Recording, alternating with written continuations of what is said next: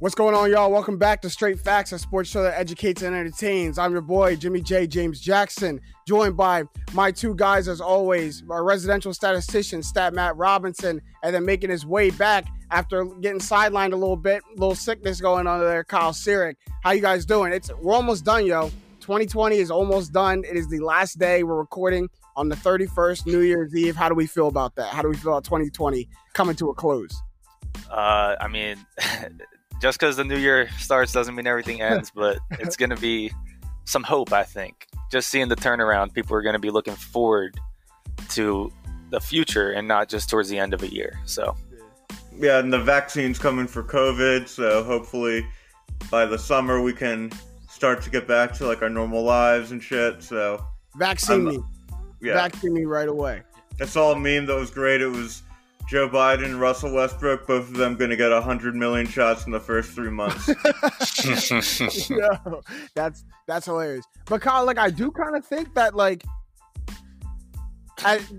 there's some kind of expiration date on the bad luck of 2020 once the new year comes. I think the collective mindset is enough for the universe to start throwing us some good juju of everyone turning the page from 2020 to 2021. Something got to happen, right? I mean, it's hard to get worse, right? It is hard to get worse. I hope so, though.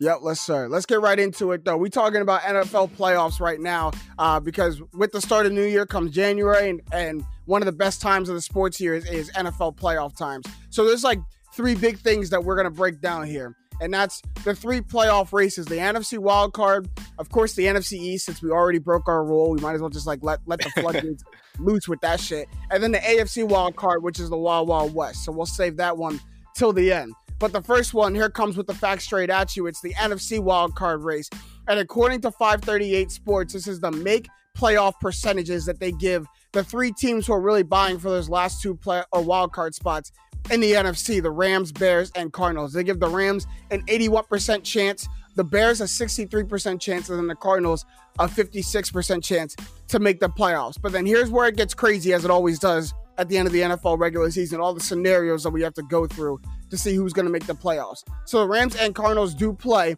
where the winner will go to the playoffs. Whoever wins that game goes. If the Rams win that game, then Chicago automatically goes to the playoffs with them. But if Arizona wins, the Chicago has to win their playoff game against Green Bay, and if they don't, the Rams will have that playoff spot. So the matchups we're really looking at here are really two of them: Arizona versus Los Angeles, and then subsequently Chicago versus Green Bay. So we'll start real quick with the Rams versus Los Angeles. We learned a couple days ago that Jared Goff, with that thumb injury, is not playing on Sunday, which is why the Cardinals got moved up to a 56% chance to make the playoffs. So we'll focus on that one right there, because the Cardinals been a little shaky, baby. They haven't coming down to the end of the season, they look like they're too talented to not make the playoffs. So do they get it done? It's like that young team doesn't know how to win yet kind of feeling. They're good, but they just haven't been there before. So right. They're slipping up when they shouldn't. I think they definitely caught a break with Goff being out, though. They do. Does that give them a better shot to win the game, though? Breaking down the game specifically, Matt, do you think the Rams, or now the Cardinals, have a better shot to beat the Rams, or so much better of a shot without Goff now?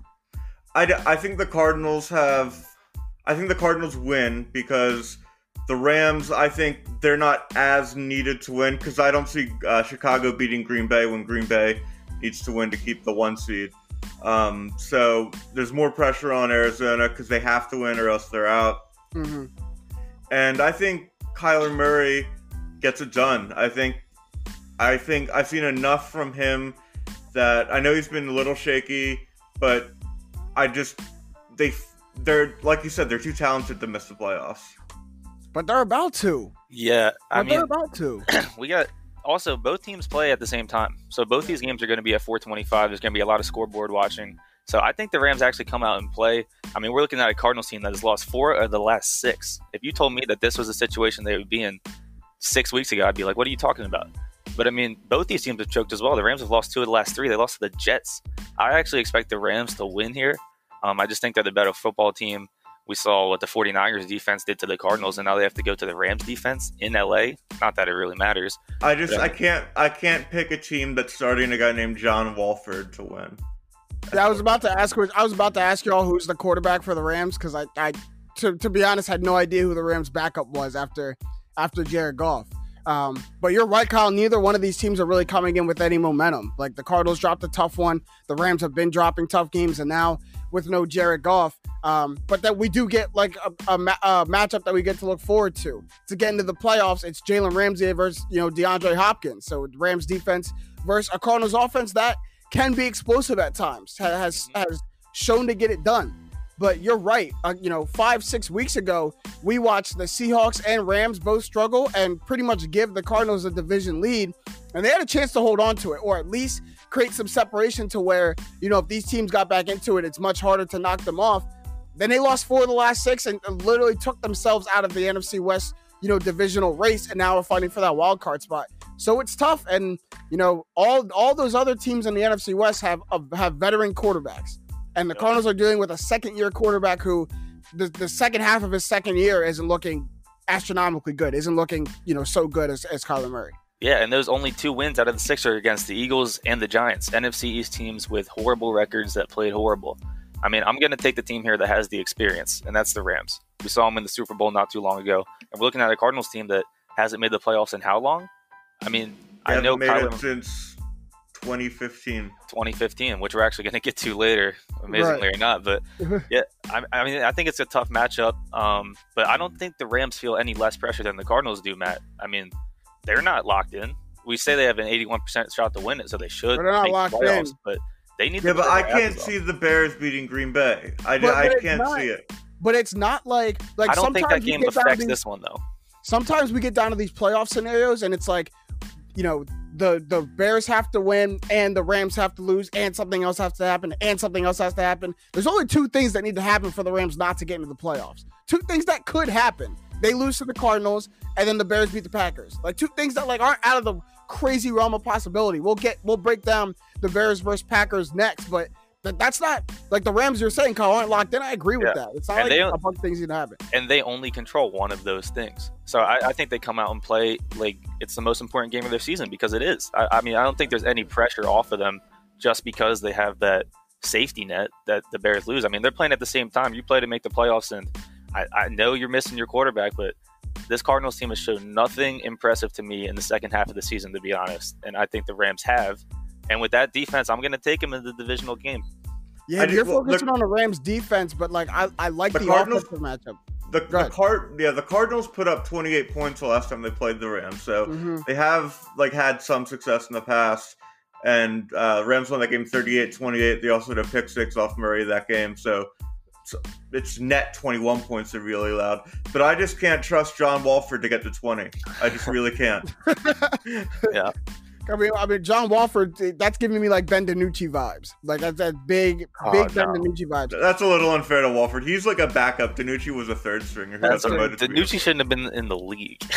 Shout out JMU. But no, I mean, I want to stick to the offensive side, the offensive angle of this, because I do think that even with John Wolford, these are 2 teams that I'm really looking at the head coaches and primary play callers for both of these teams, where it's Sean McVay versus Cliff Kingsbury, 2 guys who love to throw the ball a lot, 2 guys who love to have an air raid offense. But the Rams might come with something a little bit different. They've been leaning on their run game the past couple of games a little bit more. They've been running the ball, kind of well, with Darrell Henderson, Malcolm Brown, and everybody. So, we'll see. We'll see what has to happen.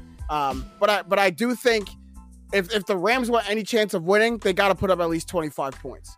Yeah. You don't put up 25 points, you're not going to beat this Cardinals team. Not right now, fighting for a playoff life. And that does scare me as well, because Henderson's already ruled out, and Cam Akers, we know, was out last week. He's still unlikely to play this week. Maybe he does. So if Malcolm Brown's your only real running back here, it could get hard without your starting quarterback. We might have to see Cooper Kupp and Robert Woods really win some matchups and just make it easy for the quarterback to make these passes, or they could be in trouble.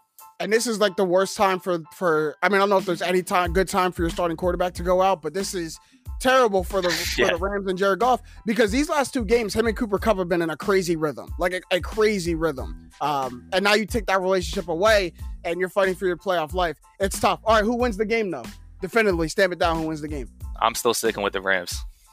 Cardinals 21-17. He put a score on it. You bold enough to put a score on it, Kyle? Yeah, let me go Rams 24-16. It gets weird. I don't know how they get to 16, but they get there.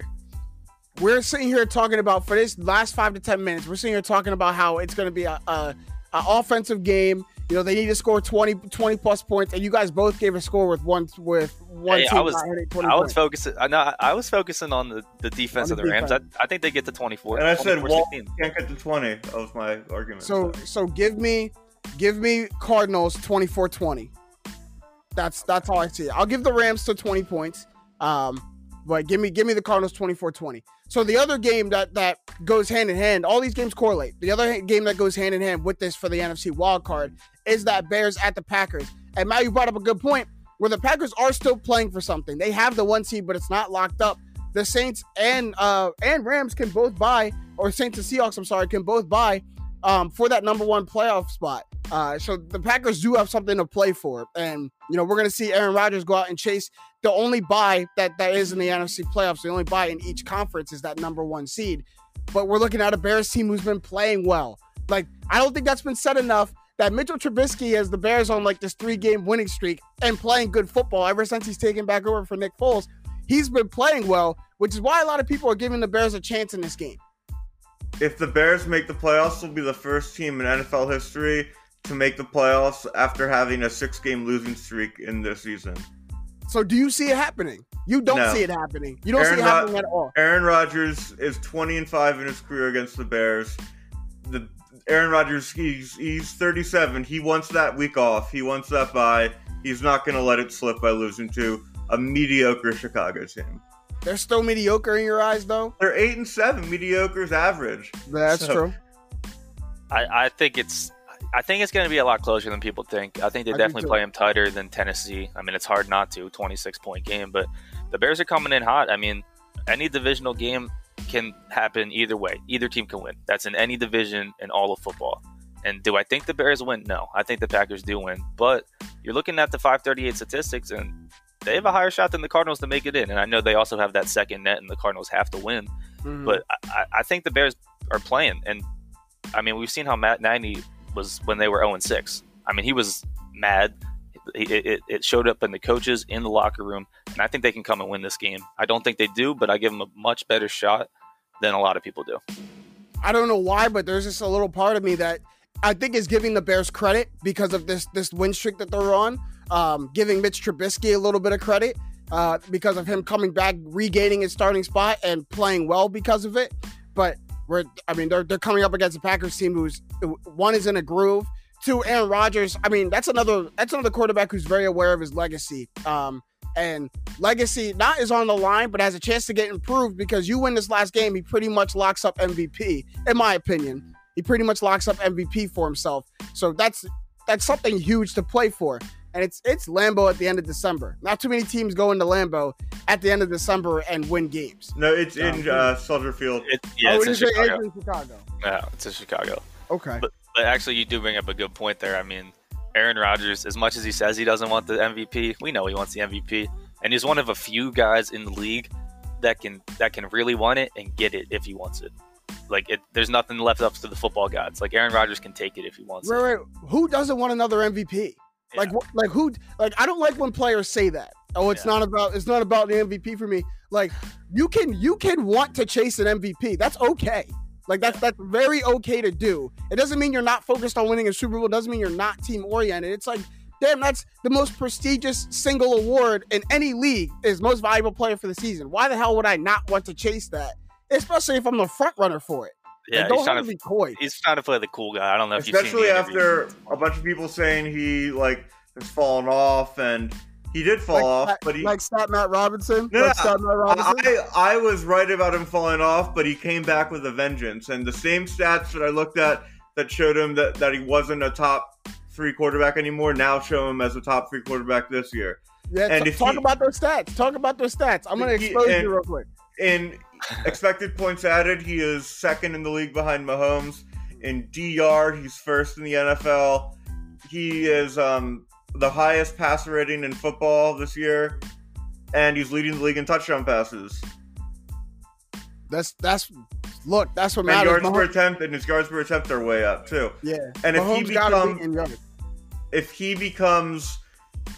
wins MVP, he becomes only the 3rd player in NFL history to win 3 more MVPs. That's Peyton Manning with 5 and Brady with 3, and then he'll be Rodgers with 3. So where do you put Rodgers all time? Where he might jump Breeze. I have him like 7, so he might jump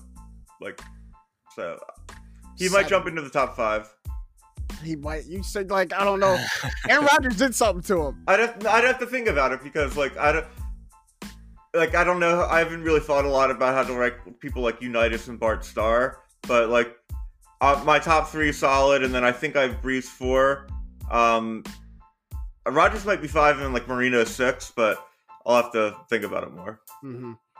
I'm not mad at that. I think Rodgers' 1 championship isn't going to really make you a top 5 automatically. I think he does need to get another ring, but hey, Breeze only has 1. He just broke every freaking record out there. Every regular season record there is. That's why every freaking one. But sticking with the Packers, there's another wide receiver I'm focusing on, and I'm trying to see who has the better weekend. Because to me, this is the 2 best receivers in football right now. Devontae Adams for the Green Bay Packers, DeAndre Hopkins for the Arizona Cardinals. And I think one of the most important players, if not the most important player of this final weekend of the NFL season, is Devontae Adams. I came on this show in the very beginning and was adamant that DeAndre Hopkins was the best receiver in football, and that stayed true for 13 weeks. And then I looked up one day and I was like, you know what? It was really the game against not the game against Philadelphia, although he had a really good game. But Devontae Adams, week 13 or 14, I had to look up and I was like, no, that's the best receiver in football right now. I had to give you props there, Kyle Sirik. You said that at the beginning of the year, and I was like, no, he's top 5, but he's not number 1. And I still stick to that in the beginning of the year. But as we're in week 17 now, Devontae Adams is the best receiver in the NFL. I think it's a product of Aaron Rodgers having an MVP season, but to me, that doesn't diminish what a quarterback has to throw. Did you know that DeAndre Hopkins has more catches and more yards than Devontae Adams this year? Devontae Adams is the best. I do know that. Devontae was hurt for 5 weeks. That's where that comes from. And Devontae Adams does have the most touchdowns. He wasn't out for 5 weeks. He's played at least 4. He's played 13 games this year. He missed 2 weeks. But the one he got hurt in, it was before halftime, so 3.5. Which I'm gonna call it 4. I gotta say, Kyler Murray is not going to throw the same amount of yards as Rodgers is, and I think that it's close. We don't need to have this argument. Argue it. Go ahead and argue it. Because I had a tough time moving off of DeAndre Hopkins, but I don't like pinning stuff just on eye test because eye test you can't argue against someone's eye test. I don't like that. But if you look eye test to eye test, it's close. We're arguing almost 1A and 1B, but I think Devontae Adams has the slight edge on him right now. Yeah, I'm taking the best route runner in the league, and I think that's Devontae Adams. He's fast. We've seen breakaway speed. I know he's not pinned as a fast guy, but he scores touchdowns and he gets open, and I'll take that guy. I kind of value the one-on-one guy, just throwing it up for grabs, winning the 50-50 ball. So I think that's the disagreement. Also, I just want to give a shout-out to Stephon Diggs, who's popped himself into the top 5. One of the best route runners, yeah. Mm-hmm. Definitely. When you said best route runner in the league, that's where my mind went too. I was like, I didn't want to go off on another road, but I was like, I also want to shout out Josh Allen for potentially being winning MVP. That's not ridiculous if you think that. It's not ridiculous. We'll get on to that. All right, Chicago versus Green Bay score predictions. Go. I'm gonna take the Packers 31-21. 34-13 Packers. Damn. Yeah. It's like that? No love for Mitch at all? That's crazy. 35-20 Packers. So you guys are both going Packers Cardinals. Cardinals. Sorry. Winners. So you're going Rams and Cardinals make it. I think the Rams and the Bears make it, and the Cardinals have an all-time collapse, losing 5 out of the last 7. All right then. Kyle stamped that down. We'll move on. Why did we break this rule a bunch of weeks ago? We can be quick. Because we broke this rule. I don't think we stopped talking about it since. And I knew that was going to happen. I knew once we broke the rule, we were going to talk about it all the time. But this goddamn NFC East, man. This goddamn NFC East. But I guess it is worth talking about because even though it's a subpar race, it's one of the tightest races we have in the NFL going in the final week of the season. How often does a guy who is starting at quarterback, you win the game, you win the division, and then he's out of the league the next week. That's unbelievable. That's what happened to Dwayne Haskins. That's just not like, it's almost sad like for Washington, because they're like a 11-5 football team with a 1-15 quarterback situation. Yeah, like they're actually like really talented in a lot of different places, and like they've got Tyler Heineke or Taylor Heineke. I don't even know which one it is. I was hurt. Taylor. Dwayne Haskins isn't a good quarterback, but I was hurt when I saw the news. When they waived him, I was like, oh man, like you don't really deserve to start, but I didn't want to see you get waived. Yeah, it looks like a lot like maybe even like a Josh Rosen. Like, are we even going to see Haskins again? Yeah, are we going to play him? Like, Paxton Lynch disappeared from like the world, and he was a first-round pick. So yeah, that's tough. All right, the scenarios in the NFC East: if Washington wins, they're in. If Washington loses, the winner of the Cowboys and Giants game gets in. And then the fun part is we will know who the winner of that game is first, as the Washington and Philadelphia game got flexed to the Sunday night game. So the all-deciding factor comes down to y'all Boo Birds. And if Washington beats y'all, they are in.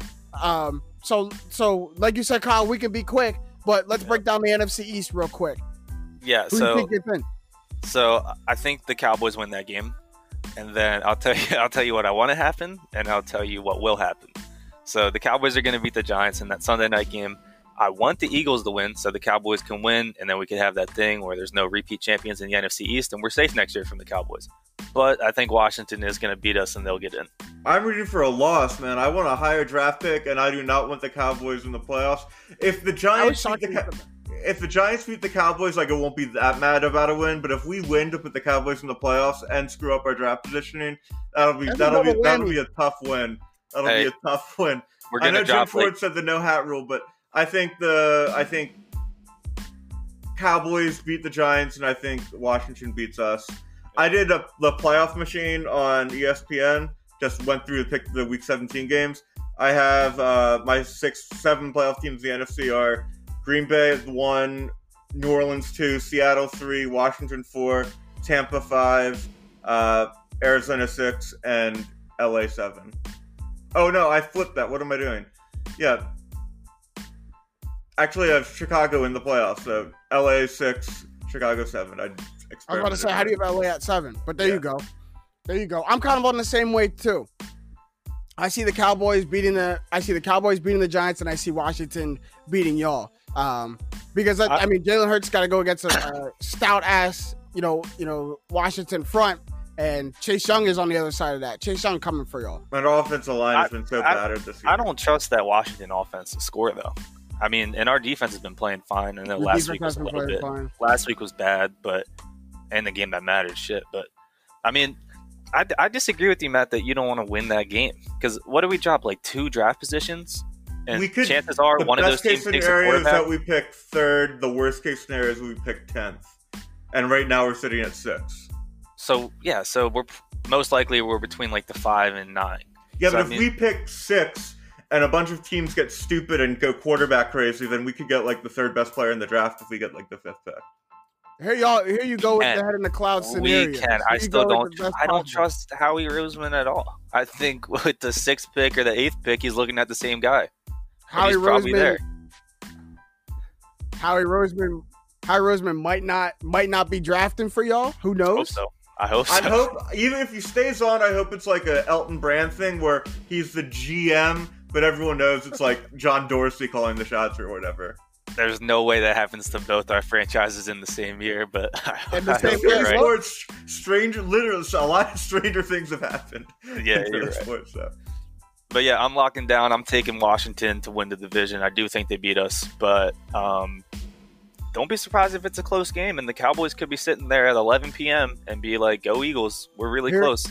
Here's what I want to know: what chances do we give any of these NFC East teams, but Washington, Dallas, and New York Giants? What percentage or what chances do we give them to contend or win that first wildcard spot? Because with my luck, we are going to be the team who travels to whatever NFC East team and plays a trap wildcard game. That's what that is. It's a trap playoff game, because we're looking towards next week. So what chances do y'all give the NFC East of literally making my year fucking miserable if we lose to one of these teams in the first round. I gotta say, the funniest scenario possible is the Giants win the division and then they beat Tom Brady in the playoffs for a third time. That's by far the funniest scenario. Honestly, that's not funny at all. Honestly, that's not funny at all. Like, I literally, like, I can't even joke about that. That would make me so freaking mad. I say it's an NFL, so it's a parity league. We see bad teams win games they shouldn't all the time.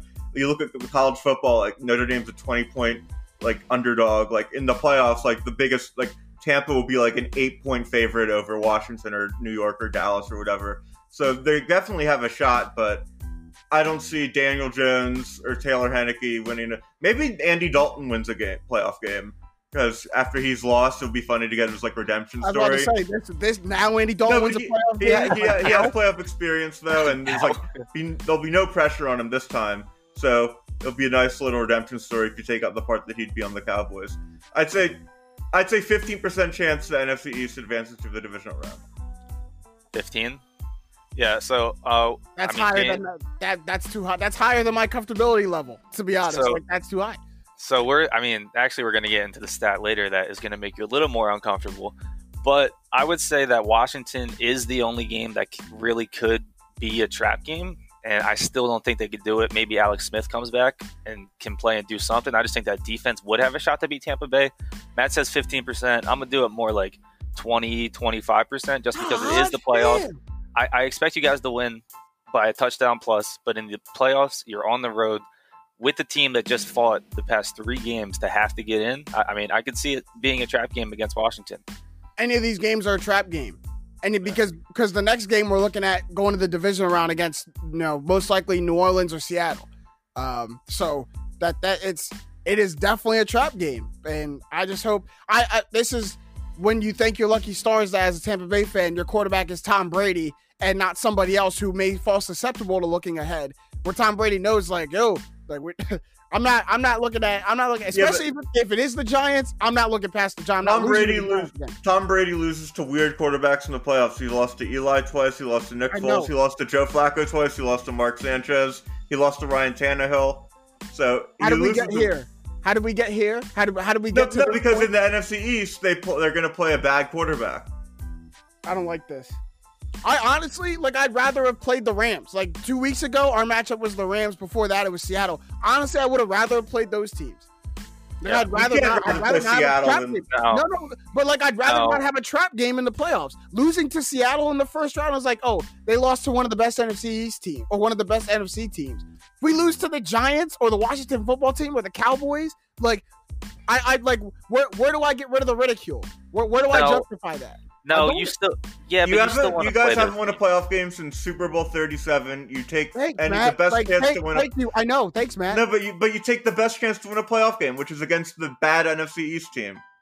You guys are looking, honestly, James. You guys are looking great. Washington doesn't beat good teams. They did beat the Steelers, but the Steelers played absolutely horrendous, Terrible. And we saw the losing streak they went on during that period. I think you guys are fine. They do keep them a little close, though. They kept Seattle close. The Giants worry me because the Giants should have beat us earlier this year. We beat the Giants by 1 point or by 1 score, and if Daniel Jones is a better quarterback, the Giants beat us. Yeah, you guys are looking a lot better now, though. A lot better. Yeah. And Daniel Jones, his first win was against us. Last year, 2 years ago. So, Daniel Jones has had success against. I'm just worried. I don't like it. I want to move on. I don't want to talk about it anymore. All right, we're going to go to the other side. That's the AFC wildcard picture, and this is really where the madness begins. There's only 3 teams in the AFC who have clinched a wildcard spot. The Bills, Chiefs, and Steelers. All those are division winners. So here goes the scenarios with the 538 make playoff percentages again. Baltimore, who's at Cincinnati, they have a 92% chance. Cleveland has a 61% chance. Indianapolis, an 83% chance. And Miami with a 69% chance. Baltimore gets in with a win or a Cleveland loss or an Indiana loss. Cleveland gets in with a win at Pittsburgh or an Indiana loss or a Tennessee loss plus Miami win plus Baltimore win. The Colts get in with a win at Jacksonville plus either a Baltimore, Cleveland, Tennessee, or Miami loss. Miami gets in with a win at Buffalo or a Baltimore loss or a Cleveland loss or an Indianapolis loss. So I just want to throw in real quick. You did forget Tennessee. They have a 95% shot to make it. they win at Houston, they're in. Indianapolis lost, they're in. Baltimore lost, they're in. Or Miami lost, they're in.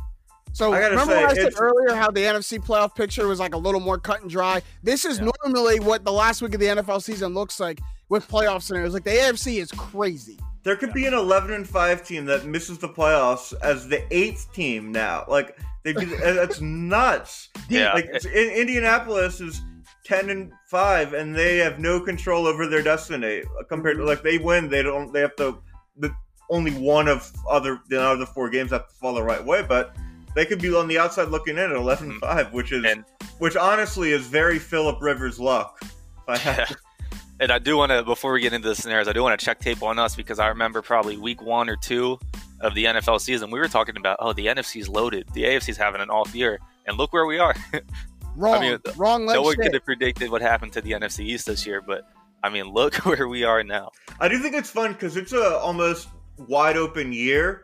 Because there's like the Chiefs are the favorite, but I could see I'm looking at the playoff picture. I could see 10 different teams winning the Super Bowl, and I wouldn't be surprised.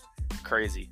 Mm-hmm. I can't see 10. I can see about 5, but that's crazy. 10's maybe I can't. Maybe I can't see it, but maybe 10 that I guess wouldn't overly shock me if they got the ones. The ones I just can't see at all are the Rams, the Bears, and Washington, or the NFC East team. And probably Cleveland, so that's where I get 10. Yeah. So breaking down the scenarios. So for me, this is where I see it. There's a couple different. It's 5 different games. Who knows what happens? But the way I see it is, I'm counting Tennessee and Baltimore in. I think Tennessee beats Houston. I think Baltimore beats Cincy. Both of them know what they need to do. And if Tennessee wins that game, I believe they win the division too. So they're going to go in and win that game off a horrible loss to the Packers. So I see it as 3 teams really: Cleveland, Indianapolis, and Miami fighting for 2 spots. Now what gets crazy here is Cleveland gets to play Mason Rudolph as quarterback. And I know the Steelers are still good. I know their defense is still good. But if they win that game, then there's a scenario where Indianapolis doesn't get in because all 4 other teams win that needed 1 loss from. I think Indianapolis beats Jacksonville, but I think that Miami-Buffalo game is the game you circle here. Because honestly, all 5 of these teams might win, and Indianapolis can get the bad end of the stick. And truthfully, I think that's what happens. I think it's going to be Indianapolis or Miami that miss the playoffs. And I'm leaning Indianapolis, as much as I hate to say it, because I think they're one of the better teams out of the 5 here. It's just the way football works. I think Buffalo's too hot to lose, and I think they want to keep the momentum going into the playoffs. They're 8-1 in their last 9 games, and the 1 loss is the Hail Murray. So, I think Buffalo's just on a roll. They've been blowing out teams. They've won every game by 2 possessions since losing that game against Arizona.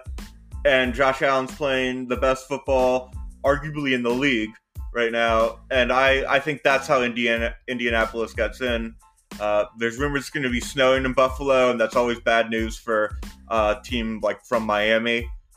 So I think Buffalo is the lifeline for Indianapolis to make the playoffs. Yeah. I'm kind of with Kyle on a little bit, where I think this is a situation where really there's just going to be an odd man left out. And sometimes that's the way the cookie crumbles. That's the way things go when you're dealing with such a deep conference like that. And that's like more bad luck for Phillip Rivers, where the 1 year where there's even an extra wild card spot, an extra team makes the playoffs. So you're going to go 11 wins and not get in. He probably wished for 11 wins 4 or 5 different times when he was in San Diego / LA, didn't get it. And now he got it. Well, now he got it. He's not going to get in the playoffs. But I'm kind of with Kyle, where I think Indianapolis is the odd man out. Because if you look at the other scenarios where the teams just need 1 shot to win, they're probably going to win. Baltimore's going to win. I see Cleveland actually winning with no Big Ben there in Pittsburgh. I think Cleveland gets it done. I also see Tennessee winning at Houston. It's just they don't control their own destiny, and that's how it goes. It's going to be a 10-11 win team not making it in the playoffs. Yeah. I really don't think Tennessee or Baltimore can lose. It's definitely going to be Cleveland, Miami, or Indy, and it's tough, man. And we're saying I don't think we should be penciling in the Browns winning when they just lost to the Jets. I'm not going to. They get that. Yes, but I don't want to make an excuse. But what team wins without your top 4 wideouts? What team does that? I get they're playing a really bad team, they're playing the Jets, but that's your entire offense gone 2 days before your game. And it's a Jets who just came up beating the Rams. Yeah. Like, the Jets were kind of hot. And So you could it was a tell, little bit- a little bit the way they confident. were playing too. Baker was only looking for Austin Hooper, That's and it. and guys are missing routes. Hall or whatever his name was, Marvin Hall, dropped 2 balls. I mean, it was tough. But I mean, I'm not going to pencil in that win though, Matt. The thing is though, Mason Rudolph at quarterback, we saw Ben struggle with that offense. I know they have weapons, but you put Mason Rudolph in there, he can struggle with that offense easily. And while their defense is good, we've seen how the Browns can score. Yeah. And if the Browns could score 28 on that defense, I don't think Mason Rudolph can make up 28 points with that offense. And the Browns have an underrated deep. Like, let's not like just Well, overlook I think the Browns will win, but I think the Browns will win. But I would, if I saw like on Sunday, I see they're losing like 20-10 in the fourth quarter, I'd be like, oh, that makes sense. They're the Browns. You know what I'm going to pencil in? I'm penciling Myles Garrett in for at least a sack, if not 2, and like some crazy Mason Rudolph hits. Because it's, I mean, he which is his third or fourth game back now, Myles Garrett, and like who can forget the fact that he boinked Mason Rudolph on the head with a helmet last year? So like we know there's that whole thing, and the Browns need to win to get in the playoffs, and now I have a chance to put Mason Rudolph in the dirt and put my team in the playoffs. I'm gonna do it. I think he will get a sack as well. I'm way more confident he gets a sack than I am in Cleveland winning, even though I think both will happen. I think it goes hand in hand a little bit for sure. Yes, So sir. odd man out. Who are you stamping in? My odd man out is Miami. Okay. After all that, your odd man out's Miami. Yeah, because I think He thinks they lose to Buffalo. I think they lose to Buffalo. Yeah. I mean, I'm Indianapolis here. My odd man out is also Indianapolis. It's tough that Miami Buffalo game, Kyle. You're right. Is the game that I'm circling. That's a big one. But both. I mean, Miami's kind of hot too. I'm giving Tua a whole lot of credit after looking bad. And I know he was struggling, and they had to put Ryan Fitzpatrick in. But I actually really like the fact that Brian Flores is really like adamant and open about using Ryan Fitzpatrick as like a pinch hitter in the ninth. Like he's not our starting quarterback, but shit, if I gotta throw him in, if I need to sizzle, like I'm gonna put Ryan Fitzpatrick in at the end of the third quarter if I think he's gonna give us a chance to win. Imagine how wild that would be if it's like the AFC title game and they're down 10 and you put Fitz in and like they come back and win. And it does some Fitz magic. Yeah. Yo, I had a tape the other day that I think Matt, you're gonna at least appreciate. Kyle, I think you're gonna appreciate too. I see Ryan Fitzpatrick ready as the Matt Stairs of the NFL. That's who he reminds me of in the NFL. Like Matt Stairs has a career with a lot of moments. And but when has Matt Stairs ever been known as like a starter? Like Matt Stairs was not prominent as a starter. Matt Stairs made his money where it's like shit looks bad, but I put him in the bottom of the 8th or top of the 9th, and I need a hit, and all of a sudden he goes yard, and now we're back in the ball game. That's exactly what Ryan Fitzpatrick did. Like that. So like that, I just think that's cool. But I'm moving off. I'm moving off point. I got one more question before we move on. So 7 playoff teams, 3 wild cards. Do we like that or do we not like that? This is the first year we're seeing it. I like it. I like it. I like it too. Let's go. I like it. Look at all this intrigue it created. Look at all. Yep. I don't think the AFC would have as much intrigue because not as many teams would have a chance to make it. And I like a counter aspect of it is where only one team gets a bye. So there's often times where we're looking week 14, week 15, or week 15, week 14, even sometimes where a team has a bye locked up. Mm-hmm. Yeah, that's not going to happen. I mean, look at the Chiefs; they're amazing this year, and it still took them to week 15 or 16 to lock up that bye. If Pittsburgh didn't fall off a cliff, there is a good chance KC could have gone 15-1 and not gotten a bye. Yeah. I like the Fitz comparison to Matt Stairs. I got an NBA one.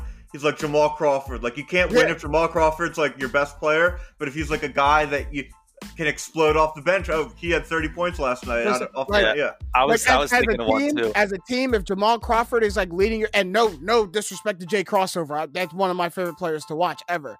But if I'm going up against a team and Jamal Crawford is like your primary scorer, I'm not worried about this. But like, if I'm a team and it's a close game and you're bringing Jamal Crawford off the bench in the fourth, like I'm doing like the LeBron thing when he saw Kawhi come off the bench. Like, damn, like that's the last person I wanted to see come off and get some buckets right now. I was thinking of an NBA one too. I was gonna say Lou Will, but then also Also, it's like if the Cavs would have won that championship with Dellavedova, Fitzpatrick would be like the Dellavedova. Just come up and do it. Because he had a great series. They just didn't win the championship. Do all the little things. Do all the little things you're going to do. All right, well, let's move on to the NBA then. That was a perfect segue to get us into some NBA talk. So we had Max Gordon on last week. Next week we're going to have Renee Washington on, Fox Sports reporter and host of Wizards Talk podcast on Fox Sports Radio. So let's get the ball rolling with a little bit of NBA. Bring back bullish or bullshit. Haven't done it in a while, and I love this segment. So obviously, as y'all remember, bullish or bullshit. Referencing the stock market. I'm gonna give you some chances. You're gonna tell me, are you bullish on the chances of this happening, or the chances of this happening bullshit in your mind? Kyle, you're gonna go first. Bullish or bullshit? The chances the Hawks make the playoffs this season. Yeah, I'm going to say I'm bullish on this. I see 6 spots in the East locked up, and there's 2 spots to fight for. And I think the Hawks are deep this year. I think they just got Capella back, and they're already winning without him. And I know they lost last night, but they looked great last night. Mm-hmm. So I'm taking the Hawks. They do sneak in with that 7 or 8 seed, and they fight with teams like Indiana. I don't believe is a lock to make the playoffs this year. I see the Magic could still do it like they always do, and I see even the Hornets having a shot at it, and I'll take the Hawks as 2 of those 4 to get in. I'm more bullish than I was at the start, but I still think their defense is too suspect to sneak in. I just think Indiana gets in. I think they just miss out. I hope they get in because they're so exciting. 141 to 145 last night in regulation. Yeah, I want to see that in the playoffs. That would be great. But I'm bullish, but I wouldn't be shocked at all, but I still got them just barely out. But it's obviously way too early to make a definitive opinion. Right. Yeah, but we're asking. That's the fun part. It's way too early, but I want to definitive. They're out, but I'm actually, now that I think about it, I'm actually even more in because I think they make it, but I'm not even so sure the Raptors are a lock to make the playoffs this year, and they were the 6th team I was looking at. So. I mean, I could see a Hawk sneaking in. It's going to be a weird year, James. It is going to be a weird year, but I don't think the Raptors don't. The Raptors slide to 5 or 6, but I don't think they don't make it. They're 0-3. They've only scored 100 one time this year. I mean, that's tough. I don't think Siakam's the player people think he is. Yeah, so I think they're in, but I see a scenario. Yeah, I just looked at my predictions. I had Washington at the 8, so I might just slot Atlanta in instead of Washington right now. Just pick Washington out. No, I'm bullish about it too. You forget that Washington's also buying for those last 2. I don't know if Washington was one of the teams that you had locked up. Yeah, I did. No, they weren't. I forgot about them too. Yeah, so they're another team. They're 0-4. Yeah, they're 0-4. So they're 0-4. Yeah, they are 0-4. But I think the Atlanta Hawks have one of the best off seasons in the NBA with going and getting Rondo. Their draft pick, was good. Retaining John Collins, they're kind of deep. Capella's going to make that rotation solidified a little bit. And then all their role players are really nice. Obviously, Cam Reddish, nice player. DeAndre Hunter, nice player. Kevin Huerter, nice player. And Trae Young is making that leap into John Collins is making a leap into borderline all-star. Yeah, so. I'm bullish on the Hawks making the playoffs. I think it's going to be a little bit of a race, when you come down to, they're going to fight between Orlando, who's just been the perennial 8th seed. They're almost like masters of getting the 8th seed in the East. But they're the last undefeated team in the NBA right now. So they're looking pretty good. But you gotta think that teams with veteran presence, like the Wizards, like the Pacers, who are, at some point are going to turn it around and vie for those 6th, 7th, and 8th spots. But, the reason I'm bullish on the Hawks' chances is because they got so much better in the offseason. And a team who made so many improvements to their roster, you got to give them a chance to shine and get The thing about the Hawks too, for me, is so they have these 3 young guys that all play the same position: Cam Reddish, DeAndre Hunter, Kevin Huerter. Mm-hmm. Very young, all 2nd or 3rd year in the league. One of them's gonna step up. One of them's gonna turn into a guy this year. And once that happens, you really fill a void on that team of another guy you could trust, because right now you're only looking at Trae Young. You can't even trust John Collins right now because he's been playing bad. And maybe you can trust Bogdan. I mean, if one of those young guys steps up, I think that team is way better than a team of just pieces that can't play defense. Yeah, but I think if Bogdan proves his worth, in that signing, if he does what he was doing with the Kings, that makes the Hawks scoring that much better. I mean, last year, that's now you have 2, maybe 3 consistent 20 points per game scores. I mean, John Collins has been looking crazy good, but he's been around that 20 points per game. So if you have 20 points per game scores, you're going to make the playoffs. The thing about John Collins is he's just been in foul trouble a lot, and he's doing a good minute basis, but I mean, he should be good enough. He is good enough to do it, but he hasn't proved that he can stay out of foul trouble. I mean, he has like 3 fouls in the first half of every single game they've played. It's ridiculous. Yeah, can't do that. That's not going to get it done. All right, moving on.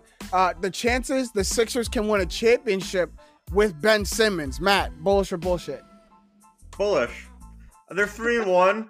They lost a bad game to Cleveland, but that's if you don't, they're gonna do that. They're gonna drop games like that. Yeah, especially road games that don't make sense. But Ben Simmons has not been like great this year, but he's been fine. 14 points per game, high rebounds, like decent efficiency, and like he's still like defending his ass off. Like people are so quick to criticize Ben Simmons. Like I'd trade him for Harden for sure because I think it's worth the trade.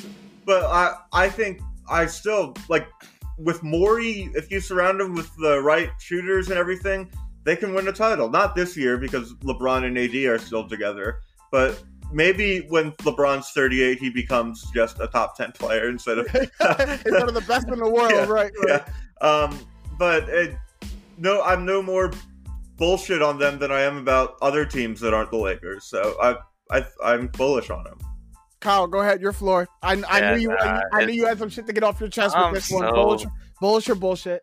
I'm so done with it. I'm bullshit on it. I mean, it's the same thing every year with Ben Simmons, and I'm sorry. You're supposed to be the second best guy on a team. This is my point, yeah. Your best player's out, and you put up 15 points. You take 8 shots, and okay, Ben Simmons gives you other stuff. He can pass the ball. He plays defense. He had 4 assists in that game. You're the second best player on a team, and I'm sorry. In the NBA, to win a championship, you need 2. I'm sorry. I mean, there's a few exceptions in the NBA history. You need 2, and Ben is not a 2 that can really, realistically, in my eyes, win the championship. I mean, he can't shoot the ball, and I'm sick of holding on to the fact that he's going to be able to shoot one day. Well, Russell Westbrook can't shoot. At least he shoots them. At least they come out on him every once in a while. You can't have a point guard, even if he is a forward, that just dribbles around and you can just stack 4 in the box and you can't do anything about it. Why you surround him with shooters. Like we're supposed to have done that. Give the Sixers credit. They did. They surrounded them. They put shooters around him. And what happened at the end of the game against Toronto? They're up 2. Embiid crashes. All 4 people crash. Embiid kicks it out to Curry. Ben Simmons sets up open 3-pointers more than like anyone not named LeBron in the league. Furkan, we've been missing them a lot, but like Furkan's going to start hitting. Tobias is going to start hitting more. No, we won't. No, we won't. It's Tobias every year. Matt, you trying to say that all quick and move on to the next game. Tobias isn't going to. No, he won't. And I'm sorry. He may not in the playoffs, but in the regular league, Ben's a career average 16 points a game. He's done it every single season. That's my point. And I'm sorry. Yeah, but he gets better. His efficiency rises. He went from 54 to 56 to like 58. It's an offensive-driven league, and you can't. If you're the second best player on a team, like what second best player on any team in the NBA doesn't score 20 points per game? Literally, and is on a contender. Name me one. There's not. I would say. Like Kyle Lowry may be, but the Raptors are on a championship. Yeah, but when they won the chip, I think he averaged like 18. Yeah, but the other guys play, and they Kawhi Leonard. I'm sorry, Embiid's not Kawhi. And Siakam didn't average 20 that year? No, not that year for sure. Not. He was 18 with him. Him and Lowry had the same stats. And I don't trust Tobias, and I gotta give a shout out to my man Shaheem Abernathy, the dude I talk sports with more than anyone else besides you two, who has been drilling this in me since the start of last year. And I'm like, I trust Ben Simmons. But I see the same thing out of him. I mean, he's a good finisher. He can pass well. He can defend well. But I'm sorry, if you can't shoot and you're going to allow teams to literally make a defense around you where they're going to give you 15 feet of space and no separation, you're supposed to be the point guard, it doesn't work. Here's what I'm seeing from Ben Simmons. I'm seeing a transition and a less aggressive scoring mindset, because he knows his offensive skill set is a little bit limited in the half court. Like if this was a full transition game from start to finish, Ben Simmons might put up 30 on your head, because I think he's one of the best transition players in the NBA. But teams noticed to slow it down and make it a half court game. And now he's not like that mindset in the half court isn't score, it's facilitate.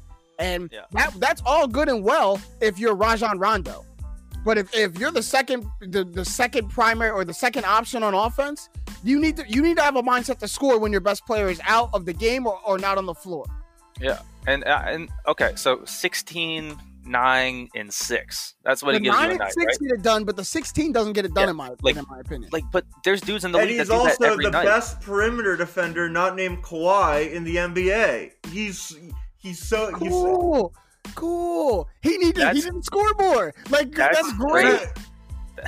That That's is great. so much. Happy No, for but he him. creates so much offense. I know I stopped at Tobias Harris, but you also got Danny Green and Shake Milton who's going to hit more too. This team's he creates so much on offense that doesn't go into just his assist numbers are going to go up this year. I'm confident, and they're only 6 now. They'll probably be at 9 or 10 because the players have knocked down the shots better than Josh Richardson did last year. He's as long as you have 3 shooters around Embiid and Simmons, you have a strong contender. Yeah, and I understand he's a good defender, all NBA first team last year.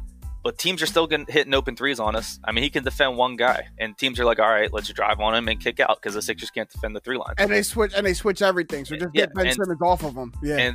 And I mean, I'm giving him a hard time. I'm giving Ben Simmons a hard time. Great player. He can get you to an Eastern Conference Finals with this team. Maybe he can get you to a championship. But if we're talking about winning an NBA championship, that's a 7-game series if everything goes right this year against the Lakers. And I don't think it does. And let's be honest, the next 3 to 4 years, if you're talking win championship, you got to beat you got to beat the Nets in your conference, and you got to go beat the Lakers in the other conference. Can the Sixers do that with Ben Simmons averaging 16 points a game? They can't.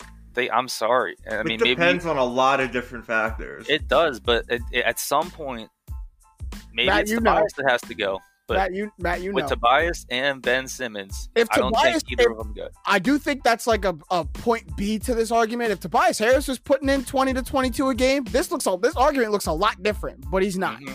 But he's not. He's putting in the same, putting 50 to 16. 17, 18, yeah. Yeah, he's putting the same. So like that's inefficient shooting. That's the problem with Tobias. And he takes 10 shots with Embiid out, but takes with 22 when Embiid's there. That makes sense. And Tobias has got to stop shooting long twos. Every time he shoots a long two, I die a little inside. Like it's an ugly brick too. Like it's like a hard brick. I don't care if you shoot 42% from the long two. If you make 33% from 3, that's better than 42% from the long two. Yeah. Yeah. So I'm just gonna say I'm bullshit on it. I mean, pieces can move. Maybe you can have a perfect team and Simmons is there with the Sixers, but I don't see it. It's tough because when you have, Ben Simmons is an all-star. Just trade him straight up for Harden now. I agree with that. I'm pro Simmons for Harden straight up. Mm-hmm. All right, we can move on from there. Matt, going back to you. Chances LaMelo Ball wins Rookie of the Year. Bullish or bullshit? He had his best game as a pro last night. 22-8-5, I believe, in Charlotte's impressive win. So he gets the ball rolling on that. Looked like the scoring was going to be a little bit of a struggle for him in the preseason. Looks like he's gotten that monkey off his back. The 3-point shooting looks to be there. We know the passing and distributing is there. So chances LaMelo Ball wins that Rookie of the Year. Bullshit, but not because. But I just like Wiseman. I still like Wiseman. He's shown some signs early on. I think the Warriors get it back together. I like that Ball has shown like the signs, and he scored 22 last night. But I feel like he's just going to be way too inconsistent his rookie year. He seems just like a very up and down player. And I think that will even out over time. I think he'll be a quality player in the league, maybe an all-star level. But I think this season you'll see a game where he has 35, and the next game he'll have 2. So I think he's just a little too inconsistent to win Rookie of the Year this year. All right, Kyle, talk nice about my Puma fam now. Bullish or bullshit? I have to play. I gotta say bullshit just because of the chances. I think it's under 50%, so I gotta say no. I mean, I like LaMelo. The problem with him is he's not gonna find 35 minutes a game anywhere this season. Because they have Graham, they have Rozier. He's not even starting right now. He's coming off the bench right now. That's the thing about him. He might not start. I think Terry's a locked-in starter, and it's tough to take Devontae Graham off that court. And what we've seen out of these Hornets guards the past year, and it's going to happen again this year, Devontae and Terry both give you 18 a game. And what's LaMelo really going to give you then? We just added in Gordon Hayward. I mean, what's LaMelo really going to give you? I think he's going to put up good stats. I could see LaMelo getting like 13, 7, and 4. Great.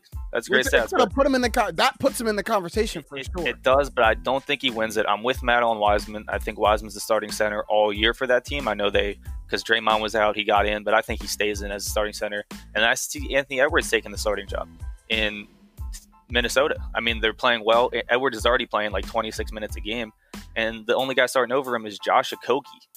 I mean, he could take that spot easily, and then Malik Beasley, he could take that spot. Beasley is playing well, but I think Beasley's a better sixth man.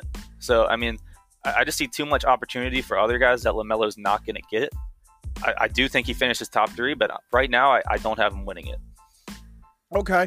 I think I'm bullish for the same reason you're bullshit, Kyle, where I'm not 100 or even 90 or 85% of it, but it's above 50% to me, his chances on winning Rookie of the Year. So I'm bullish of it. You know, when I look at this rookie class, I don't see as many stamped in guys who are going to take over their teams. I mean, look at the top draft picks, then the top draft picks aren't even really starting.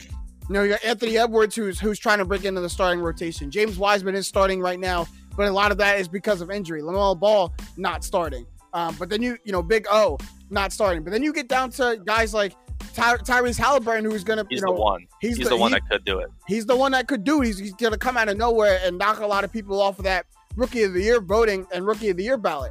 But we know Killian Hayes could do it. Killian Hayes could do it. But we know these awards are a little bit of narrative driven, right? Like, we know these awards are kind of catering to the public, and LaMelo Ball is box office. He's one of the biggest names, if not the biggest name in this draft. So the NBA is going to want to, put some shine on that and give him the award, or at least aid him to it. But he's got the total package. And if he can break into that starting rotation, he's almost a lock to win it. But I don't think he has to start to win that award. I think he's going to have to find himself with more than 20 to 25 minutes a game. I think it's going to have to go to that, 27, up to, 28, maybe damn near 29, 30 minutes a game for him to be able to accumulate the stats to do it.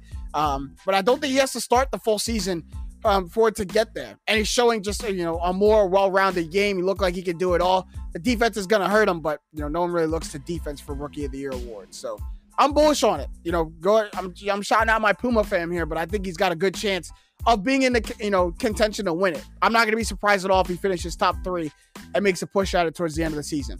All right, moving on to the last one. Matt, you kind of had our segue a little bit there when you started to get into the James Wiseman talk, because our last bullish or bullshit has focused on the Warriors, who been struggling to start the season. And I know you put out your list on social media, Matt, your Western Conference list. I'm exposing you a lot in this episode, but you had the Warriors 3rd. So you thought the Warriors were going to come back and, kind of pick up where they left off before all the injuries last season. So now I got to ask you, your chances that the Warriors finish top 4 in the West after their start? Bullshit. I feel it's not looking good. They got embarrassed the first 2 games of the season against Milwaukee and the Nets. And their last 2, I know they're 2-2 and they've won 2 in a row, but they beat the Bulls on a buzzer beater, and they were only up 1 on the Pistons going into the 4th quarter. Curry's starting to shoot better, which I knew was going to happen, but this has the makings of just like a mediocre, I don't know what the exact thing, because it was like 46-win team back in an 82-game season. So 36-win team. Yeah, but so like they just ooze 7-8 seed, and I just don't see them being. I thought they'd be like a kind of contender, but not really, and now they just look like bad team with a superstar on it, and Wiggins will be mediocre in the sense that he'll have good games and then have awful games, and Wiseman is too young to rely on as a starter, even though I think he's going to be Rookie of the Year. Yeah, I mean, I don't know when Andrew Wiggins has never flashed consistency ever. That's never been his career coming out of college. But when I look at this Warriors team, I look at a Warriors team who their identity and success is something that they don't have anymore. Their identity and success was being able to create beyond that 3-point line and really like kill teams with the 3 ball and good ball movement and good passing. And I mean, Steph is the only one shooting above, even close to above average from 3. And it took him till this last game to do it. Kelly Oubre has hit 1 3 in 4 games. Andrew Wiggins has hit like 2 or 3 of them. Like they don't have their identity right now. This is a team who, for the past 5-6 years has had 3 to 4 guys on offense who could score on you in multiple ways at any given point, and they were so hard to defend. And now with the injuries and Draymond just getting back into the offense, this is a team who doesn't have their identity right now. So I'm bullshit on it. I'm definitely bullshit. Really sad. On top this team four. it would be so much more fun if they had Clay. Yeah, like because they'd actually be like a real like pseudo contender, and but hopefully when it's tough. You say they ooze 7-8 seed. I'm not even sure they're oozing playoff team right now. They're oozing outside looking in right now. That's what I see from the Warriors until they completely get it back. So, Kyle, bullish or bullshit? End us all. Yeah, I'm bullshit on this. So this is how I see the Western Conference. I see two teams. You have the Lakers and the Clippers, and then I see what I call the Euro League. They're all fighting against each other. They're fighting for something, but they're not fighting for the big thing. And that team, right. and that has consisted of recently the Jazz, the Nuggets, the Rockets, last year OKC, and that's where I'm putting the Warriors in right now. But the problem is, you got more teams in the Euro League this year. I mean, you got the Suns in the Euro League.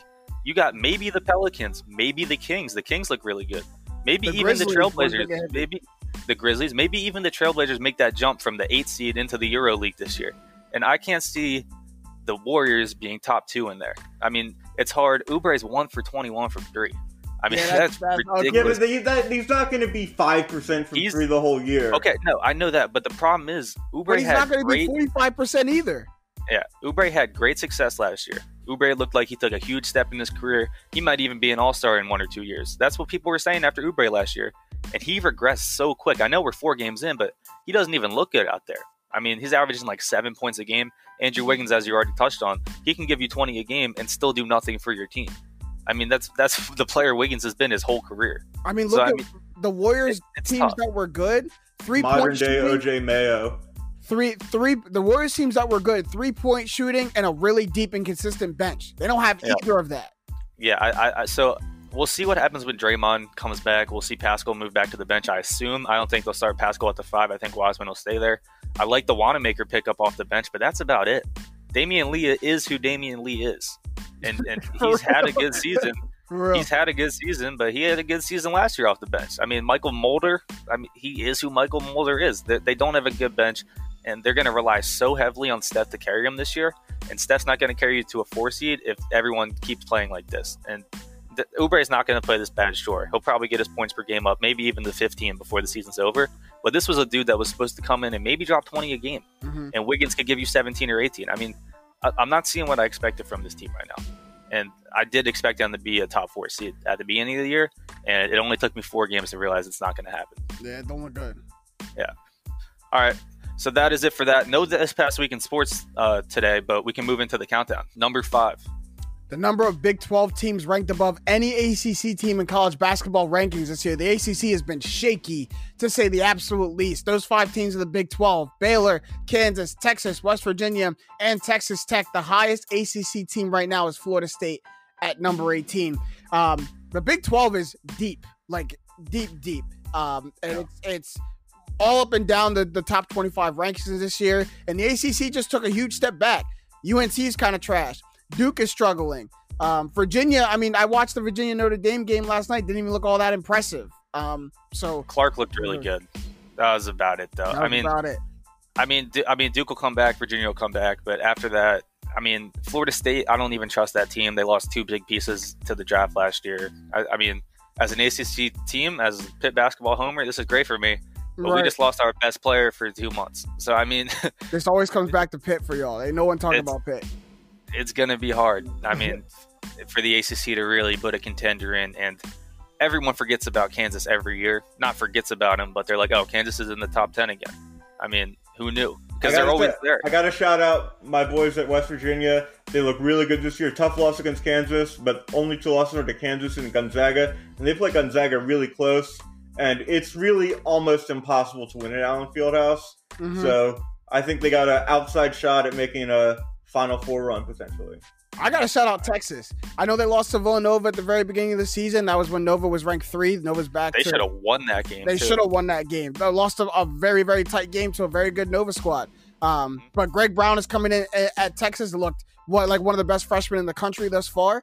And Texas is a very loaded and deep team. The Big 12 is good, man. Shout out the Big 12.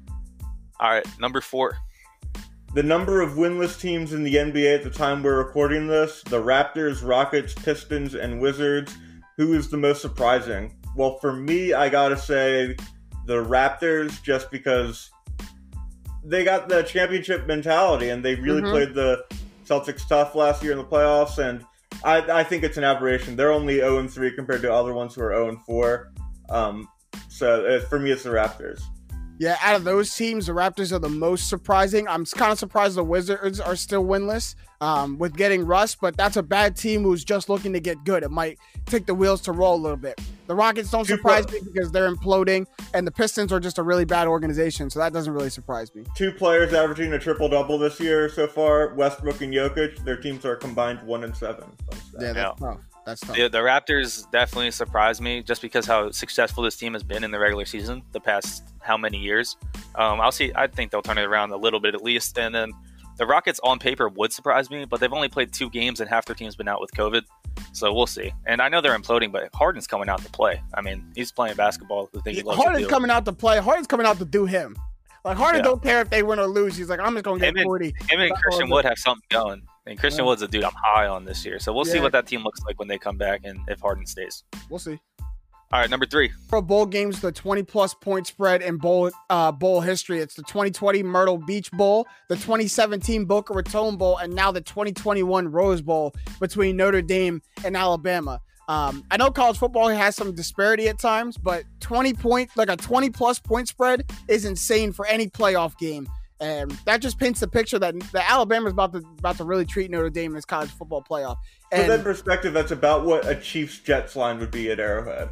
Yeah, that's crazy. So my question is, does that further the narrative or the point that Notre Dame shouldn't have made this playoff? Because a lot of people think that A&M should have gotten in over Notre Dame. I don't think it lost by like more than 20 points. Yeah, I don't think it furthers the narrative just because any team that would have got in, unless it was Florida because they played them tight, would be a 20-point spread. Yeah, but look what Florida did last night. Like, yeah, but they didn't play anyone.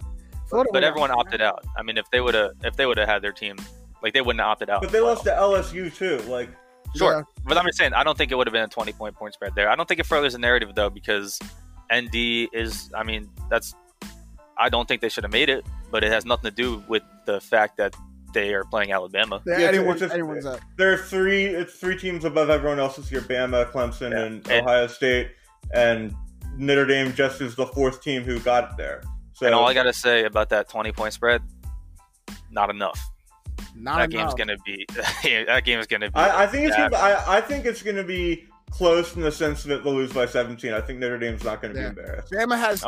Bama has yet to win by less than 30 points at AT&T Stadium. So, All right, let's move to number 2. Number of NFL teams since 1982 to have a losing record and make the playoffs. It's the 2014 Panthers and the 2010 Seahawks. Both won their playoff game. Both were given home playoff games, which should not happen. If you have a losing record, you should forfeit your right to a home playoff game. And Washington's going to lose to the Bucs or the Giants or the Cowboys. That's what you were saying earlier, Kyle. Where like I'm gonna hurt on this stat later of a team with a losing record going into the playoffs, winning the division, and going into the playoffs. This was it. This is the pay the piper time, and just like now that home field advantage looks different this year, though. I mean, there's definitely something there. But I mean, we're still going to somewhere cold. Maybe not Dallas. Could be Dallas. But I do think Washington gets in, and it's just history is not on our side. Yeah. And like we're a team that's like not. We haven't had many opportunities at this, so I don't want to go in our first opportunity in 13 years, and history is not on our side. That just doesn't make me feel good. Well, talking about some history on the Buccaneers side, let's move to number 1. The number of players in NFL history to make the playoffs 12 straight times. Here we go. Back to it. Makes me feel better. Tom Brady, the only one in NFL history to make it 12 straight years. And look, people are wondering whether that New England success was Bill Belichick or Tom Brady. The year after, Tom Brady is, about to lead probably an 11-win Bucs team to the playoffs, and Bill Belichick got bounced out. I got to say, if Bill Belichick was the coach of the Bucs this year, and Brady was the quarterback of the Patriots would have gone 9-7, and the Bucks would have gone 9-7. So like I think a lot of it's like talent around too. There's definitely a talent disparity. Well, who would the Buccaneers quarterback be? That's the thing. That is true. That's tough to say, but like I think it's the talent. So they both would have went 9-7 to you. I think Brady went to a better team, and Patriots are really, and they had a lot of players opt out because of COVID, and but like, congrats to Brady for being the 12th. Manning kind of has it, but he missed a year because of injury. Brady also got injured. It would be a lot longer if that 07-08 season he didn't get injured and they missed the playoffs, because they would have made the playoffs. Yeah, it would be 20 basically. 20 years. Oh no, 02 was the last time. So 19. Yeah, 18, which would have been stupid. That would have been absolutely insane. That's crazy. But we're almost out of time for this episode of Straight Facts. So we can get some shots up at the buzzer. Matt, got anything to say at the buzzer? I got to shout out my mom. It's her birthday today, New Year's Eve, baby. We usually go down to Maryland to celebrate like with friends, like when we used to live there. Can't do that year because of the COVID. I just want to say I love you, Mom. Happy birthday. Hopefully it's great. I'm going to make you a cake today, which you'll know after. You'll know that. You'll know that. Before you'll know the that podcast. Right. The podcast. And I love you very much. Have a great day. Happy birthday.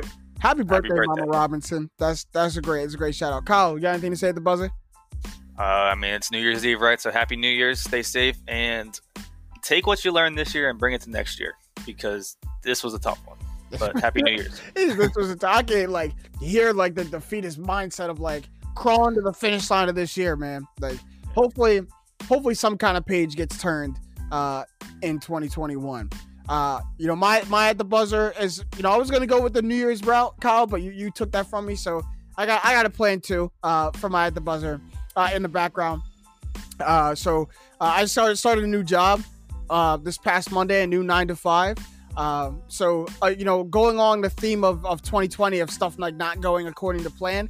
I'm working for a marketing firm. Obviously, it's not what I intend to do long term, not my desired career path. I'm doing my desired career path right now with y'all too, which I'm really grateful for. I want to thank y'all for hanging in there with me and Straight Facts for 2020. We've entered a lot of ups and downs, a lot of roadblocks with this year, but we've been consistent. I want to thank our fans and our listeners for being consistent with us through 2020 in these trying times. And it's just, sometimes you got to create a new alternate path for yourself to continue on where you want to go. We've had to do that with Straight Facts. I've had to do that in my career, in my personal life. So let's not let, what 2020 presented us and derail us from our ultimate plan, our ultimate goal.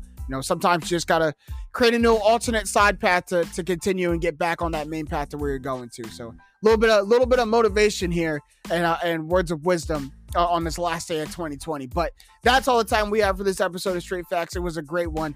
Big ups to my guy, Matt Robinson and Kyle Sirak, always coming in and doing what we do. But for those guys and me, James Jackson, these have been the facts. Straight up.